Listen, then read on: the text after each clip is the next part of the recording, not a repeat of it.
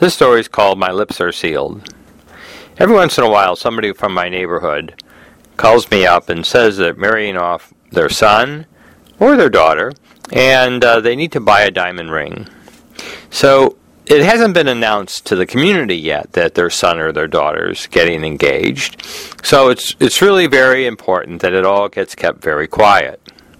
So they want to know, if I'm willing, can I keep it quiet? So the story I always tell them is this.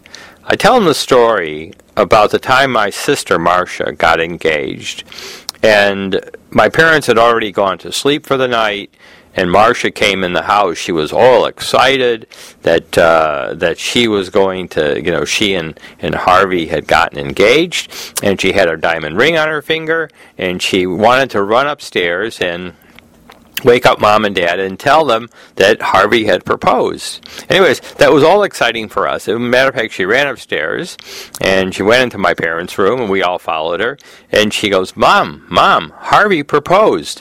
Look, here's the ring.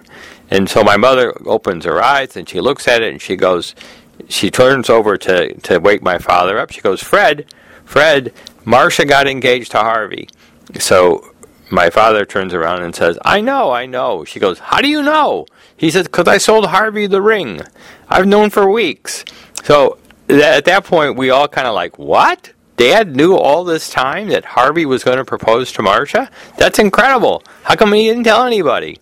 So I asked my dad once, I said, Dad, how do you keep a secret like that? How do you, somebody asks you to, keep a secret, how do you do it? So he said to me, Dave, if you want to keep a secret, just don't tell anybody.